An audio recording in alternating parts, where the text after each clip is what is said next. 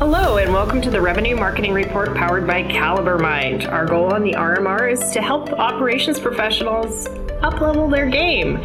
Today, I'm thrilled to introduce Z. Jeremick. Welcome to the show. Please tell us a little bit about yourself. Thank you, Kamala. Pleasure to be here. Yeah, my name is Z. Jeremick. I'm a master consultant focusing on marketing and sales automation. For the last 15 years, I absolutely love this space. I love the promise, love what it can do. So happy to be here. Lots of perspectives to share, and yeah, excited to engage.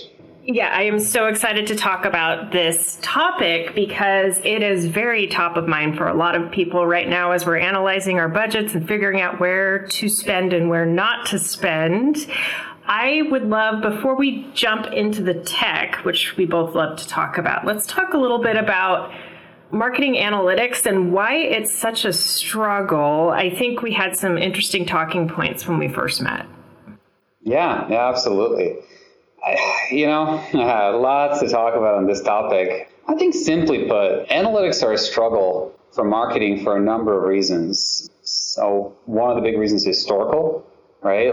Historically, marketing has primarily been responsible for creating awareness, which is not necessarily something that's easy to quantify, right? So there's been a lot of focus historically on marketing has always been, we got to build a brand and we got to create awareness in the space. So we got to run ads and, so most of the analytics that marketers are used to looking at are impressions on ads, click-throughs, right, on ads.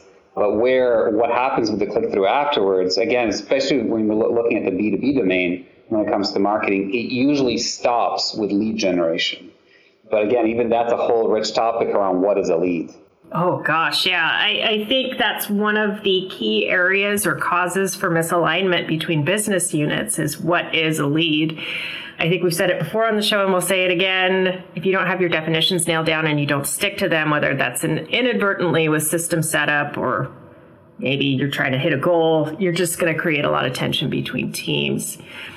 Couple other things I'd like to throw out there. First one is fairly obvious because we use so many different tools in marketing and they don't talk the same language. We get a lot of difficult data to stitch together. But one of the things I've found really interesting watching different board meetings, growing up in this business is we haven't standardized on metrics in marketing. And we look at the other departments, sales, customer success, product even, they tend to use really consistent metrics from business to business. Do you think this is hurting us at all, or do you think there's something we can do about it?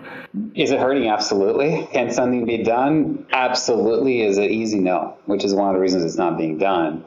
I would argue that marketing is growing up actively very fast into a more mature practice that is going to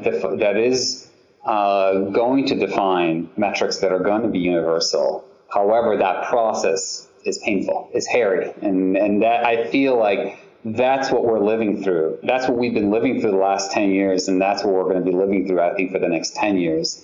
Is the active process of getting agreement and some standardization around what is worthwhile and what isn't. I mean, I think I'll just throw out this idea that even as something as not simple as attribution is a good example of that, or leads, right? Even again, let's talk about leads. Something as simple as a lead, there is, again, across organizations, there's different definitions of what a lead is. And again, even within organizations, marketing organizations going to have a different definition in most organizations of what sales organizations will have.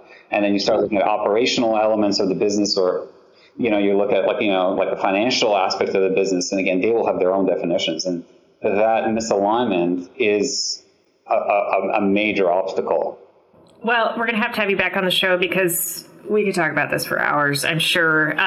There's just so many issues, but let's step back a little bit and talk about the crawl, walk, run approach to marketing. So I am 100% with you. We can standardize on metrics. I think it's going to have to look different for different sizes of businesses because of what we're able to do with the technology we can afford at different points in time. Could be debatable, but what I really wanted to address is when should we back off of some key investments? I think what's spurring this is both of us have seen people move from a large organization, or maybe they've just heard what's best in breed and want to invest in that immediately. What are some key signs that you're a little early to jump to the big guns? And what are the big guns? And then we'll talk about what are the key signs that we should hold back a little bit on investing in those at this time. So I think we're talking about technology right now, right? So when we're talking, okay, yeah. So I have a fairly strong point of view here, especially when it comes to B2B marketing and sales. So the big guns for me when it comes to technology are your marketing automation and your sales automation / CRM. I think it's a no-brainer. Those are the systems that you absolutely require. And the beautiful thing is I think that should be no difference between whether you're a $5 million scaling or business or $100 million or $1 billion business. These systems are foundational, and there's been enough maturity now where there's different types of systems that you can adopt that will give you the core functionality irregardless of your size. And then really, again, you start talking enterprise, you need a little more integration, customization, and you can look to those types of systems. I mean, if we get really tactical here around which systems, I mean, I think that for better or worse, Salesforce, has won the CRM battle. They are the dominant system, and again, it's not a cheap system, but at the same time, the fact that you pay by the license means that it does actually scale fairly well for smaller as well as larger organizations. Smaller organizations, you just don't have that many salespeople, therefore you're not going to be paying as much as a big organization. The beautiful thing for big organizations is that you're paying a lot, but you have so much flexibility and power in that platform, because what most people don't understand about Salesforce is it is not a CRM. It is a CRM, but CRM is a small part of it. It is a massive sales automation platform. And that to me is the potential and why I actually think that they've actually won. One of the many reasons they won the CRM battle. When you look at marketing automation, again, it's a little more complex, but certainly you have the more established, larger systems, but you also have a number of smaller systems. I mean, HubSpot to me is a great example of a system that used to be SMB, but is very quickly kind of elevating itself to beyond mid-market. Oh, yeah. They've been closing a lot of gaps there in functionality. I would totally agree with you on that one. Absolutely. So it's and again, even what shocked me over the last year or two is to even see, a traditional ESP system, more like just like a simple mailing system like MailChimp, build in certain key elements of marketing automation and essentially providing a very cost-effective platform for smaller businesses to get some core marketing automation capabilities. So I think those two systems are a no-brainer. You need to have a marketing automation system and you need to have a CRM system. And when you look at your funnel, the only other system that I'm not even going to talk about it because you got to have a CMS system. You got to have, an ability to host your website. So really then those are the three. But again, to me, CMS is not even, like everyone's got to have a CMS. You got to be able to host a website. But beyond that, really, you're talking marketing automation, kind of the middle of the funnel, and then you have your CRM system at the bottom of the funnel. It's a no-brainer.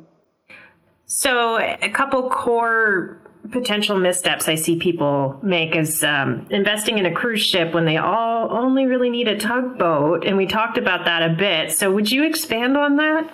So many thoughts on that. Yeah, we've seen it time and time again. I mean, it's very straightforward why it happens. Obviously, any organization looks at when they look at and they identify a need, right? We need, like for example, we need a marketing automation system, right?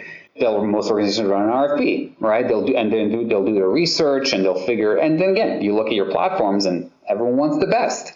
And this is kind of what ends up happening is that most organizations are looking at what are other companies using, what's the best solution, and so before you know it, you're buying a system that is the best solution, that is a system that maybe most organizations are using, but that is more than likely way more than what you need.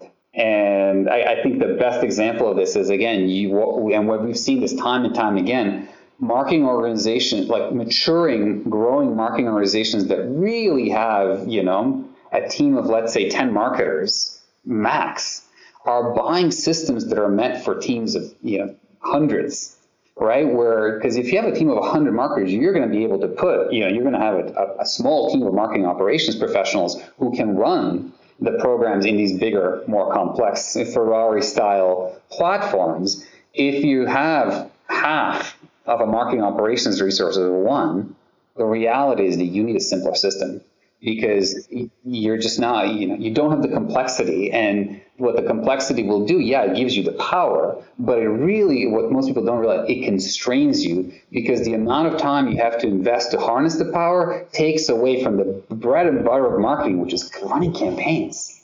Oh, I 100% agree. And I think one of my points of frustration is companies not willing to invest in operations are willing to invest in a giant platform. And to me, that's putting the cart way before the horse. The other thing I see a lot of times is you'll have an admin or even a functional player in marketing who has used a certain system, is used to it, and wants to see it again, without thinking through all of the pieces that need to be put in a very specific order in order for it to function the way they're used to it functioning.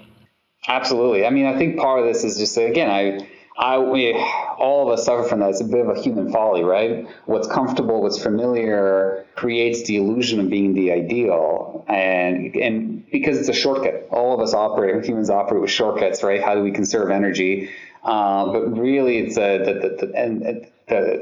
the goal should be to look at what's the goal what's the problem we're trying to solve, and what's the goal we're trying to achieve, and then you look at what tools, including processes, do we need to get there, and that's harder to do. And there's so much pressure on most professionals, marketing especially, that as a result, shortcuts end up being taken.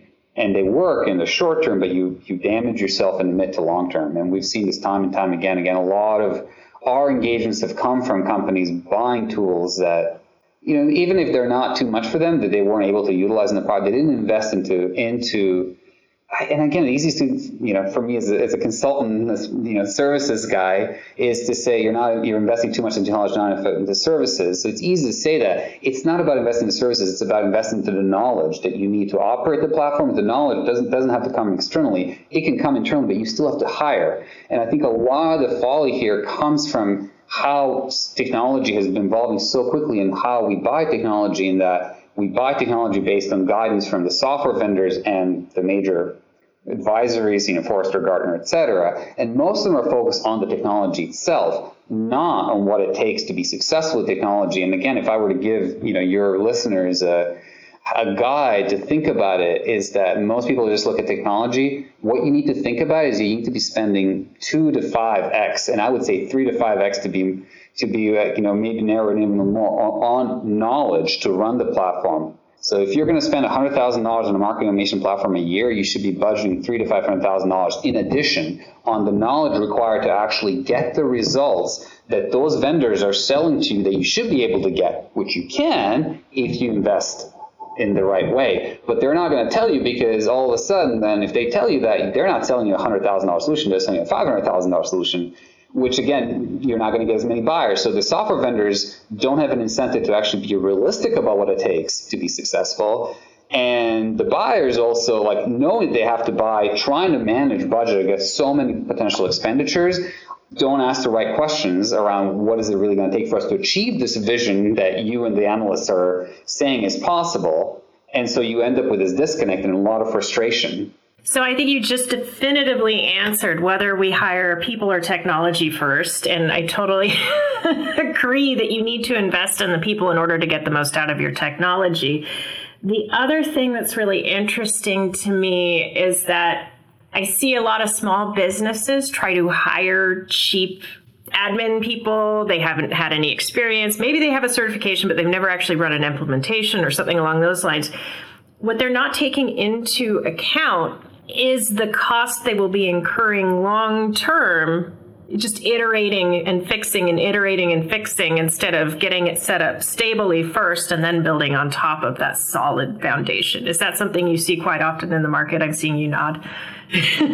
Constant.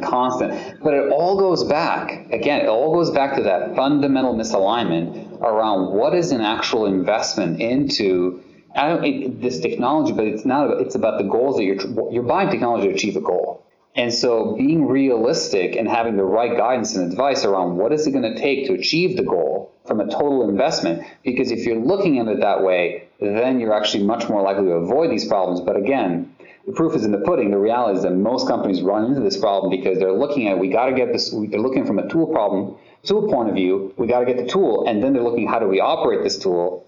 And then what they're finding oftentimes, first of all, I mean, let's be honest here, there is this whole marketing sales automation field has exploded over the last 10 years. And most companies because most companies recognize they need it, the knowledge gap is massive. There is just a severe lack of talent of people who actually know how to operate these tools and how to actually, more importantly, think about how to actually integrate these tools and how to augment the business processes to actually leverage the tools in the marketplace. And so what ends up happening is that you buy the tool, you're not budgeting properly for the knowledge that you need to operate it, and then you're looking at it, well, I just need someone to operate it, and then you don't have the talent, and then you settle for whatever's available, and you end up with very junior people. And this has been the problem for Salesforce for years. You talk to a Salesforce admin in any organization, they know how to create fields and maybe manage some roles. And I mean, I don't want to be, I hate to offend, there's amazing administrators out there, but that's what they are, they're administrators.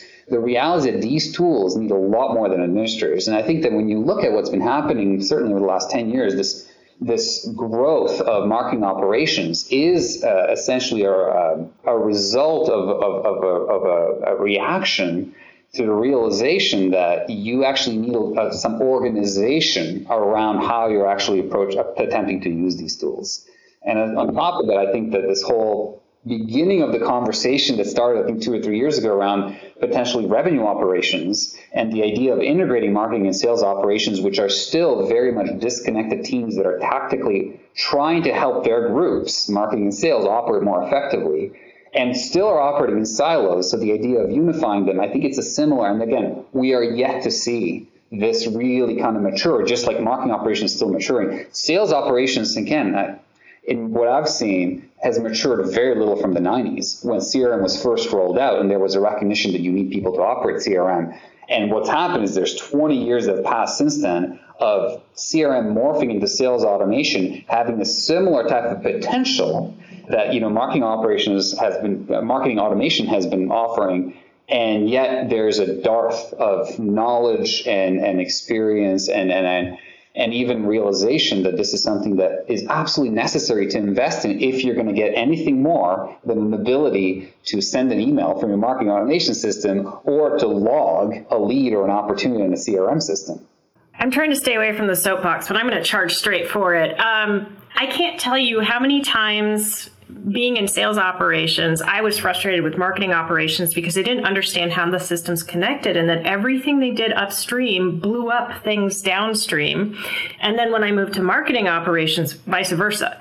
So if you don't understand, I think the main takeaway here is you can understand how to do small tactical things, but if you're not stepping back and looking at how everything plays together, especially if you have a lot of automations in place, if you don't understand how the systems are connected and how your whole ecosystem is working together, you're going to really blow up teams up and downstream. That's just all there is to it. So I totally agree with you that we need to move away from the administrative ticket taker view and start looking at things from a more system architecture consultative approach. Amen. Oh, gosh. And another thing I want to drill into a little bit more that I heard you say is ask what you're trying to solve before you buy the. And I see this all the time with attribution, all the time. What I see a lot of times is that people are purchasing or investing in tools that will help them optimize their campaigns. But what they really want to do is prove to the rest of the business what marketing is contributing along with the rest of the organizations.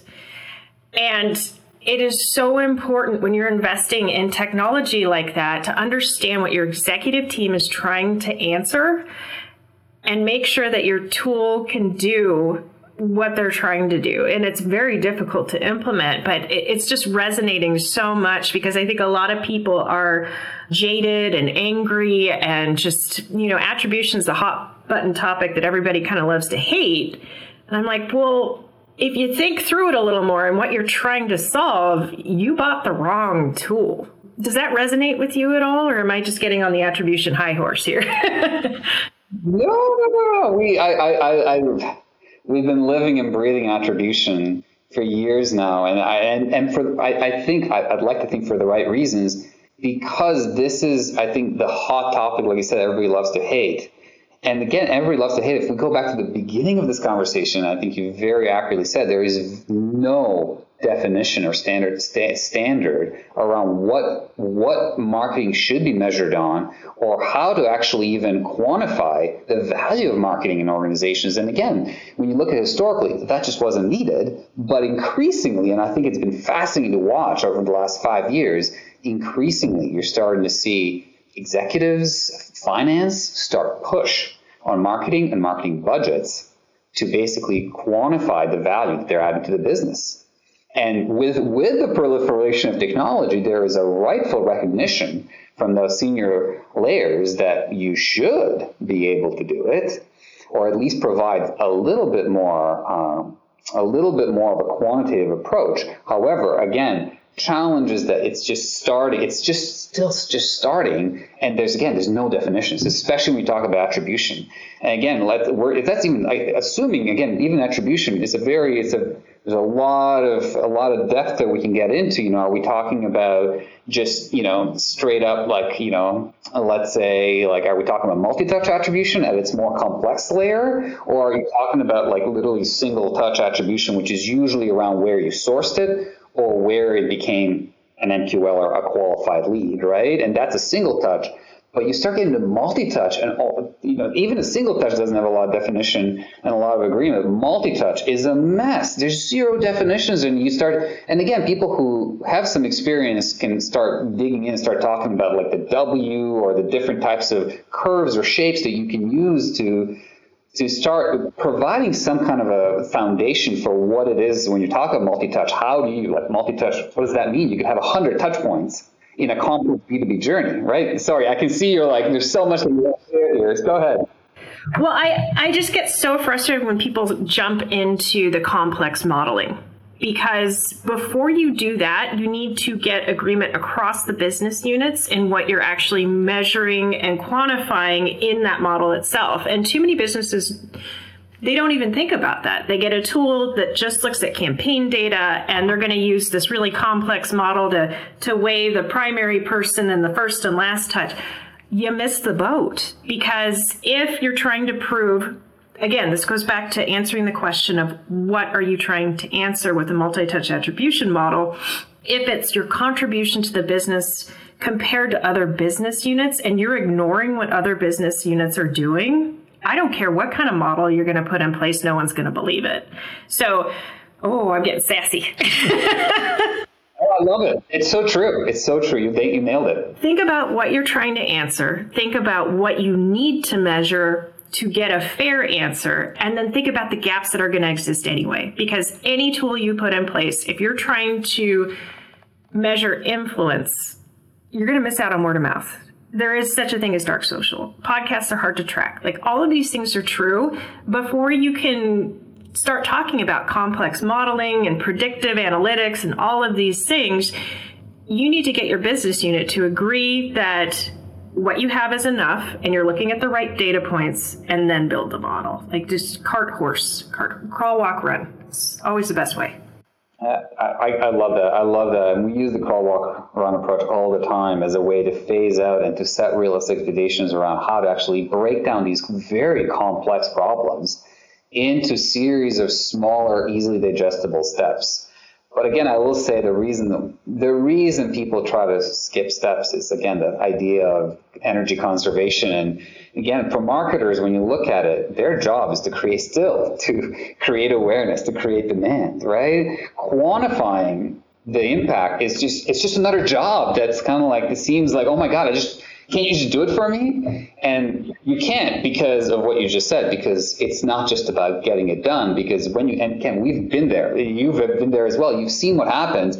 If you do just get it done, what's going to happen? All of a sudden, you're going to arm these marketing executives with numbers. They're going to show up in a senior stakeholder meeting, and they're going to show, here's what we're doing. And the first thing that's going to happen, sales is going to look at those numbers and be like, that's bullshit. That doesn't work. And in that conversation, historically, sales is the one that basically delivers the revenue. Sales is the one that is well organized and standardized. Who is the leadership going to trust? It's going to be like, well, if the sales says it's bullshit, it's probably bullshit.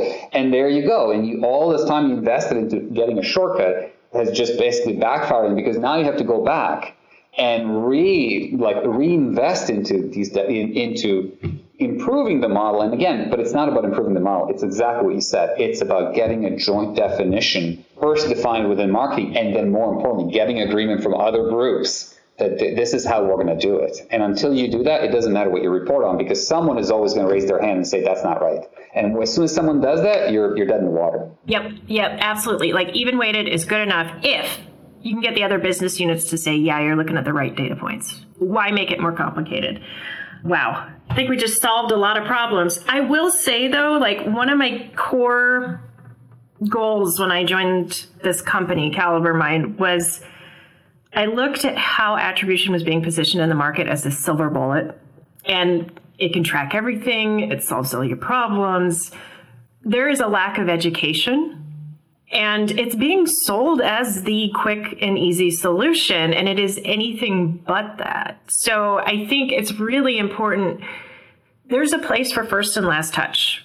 The demand gen waterfall still has its uses, although I think it oversimplified the selling cycle, and a lot of executives have it in their head that everything's linear, but that's a completely different podcast.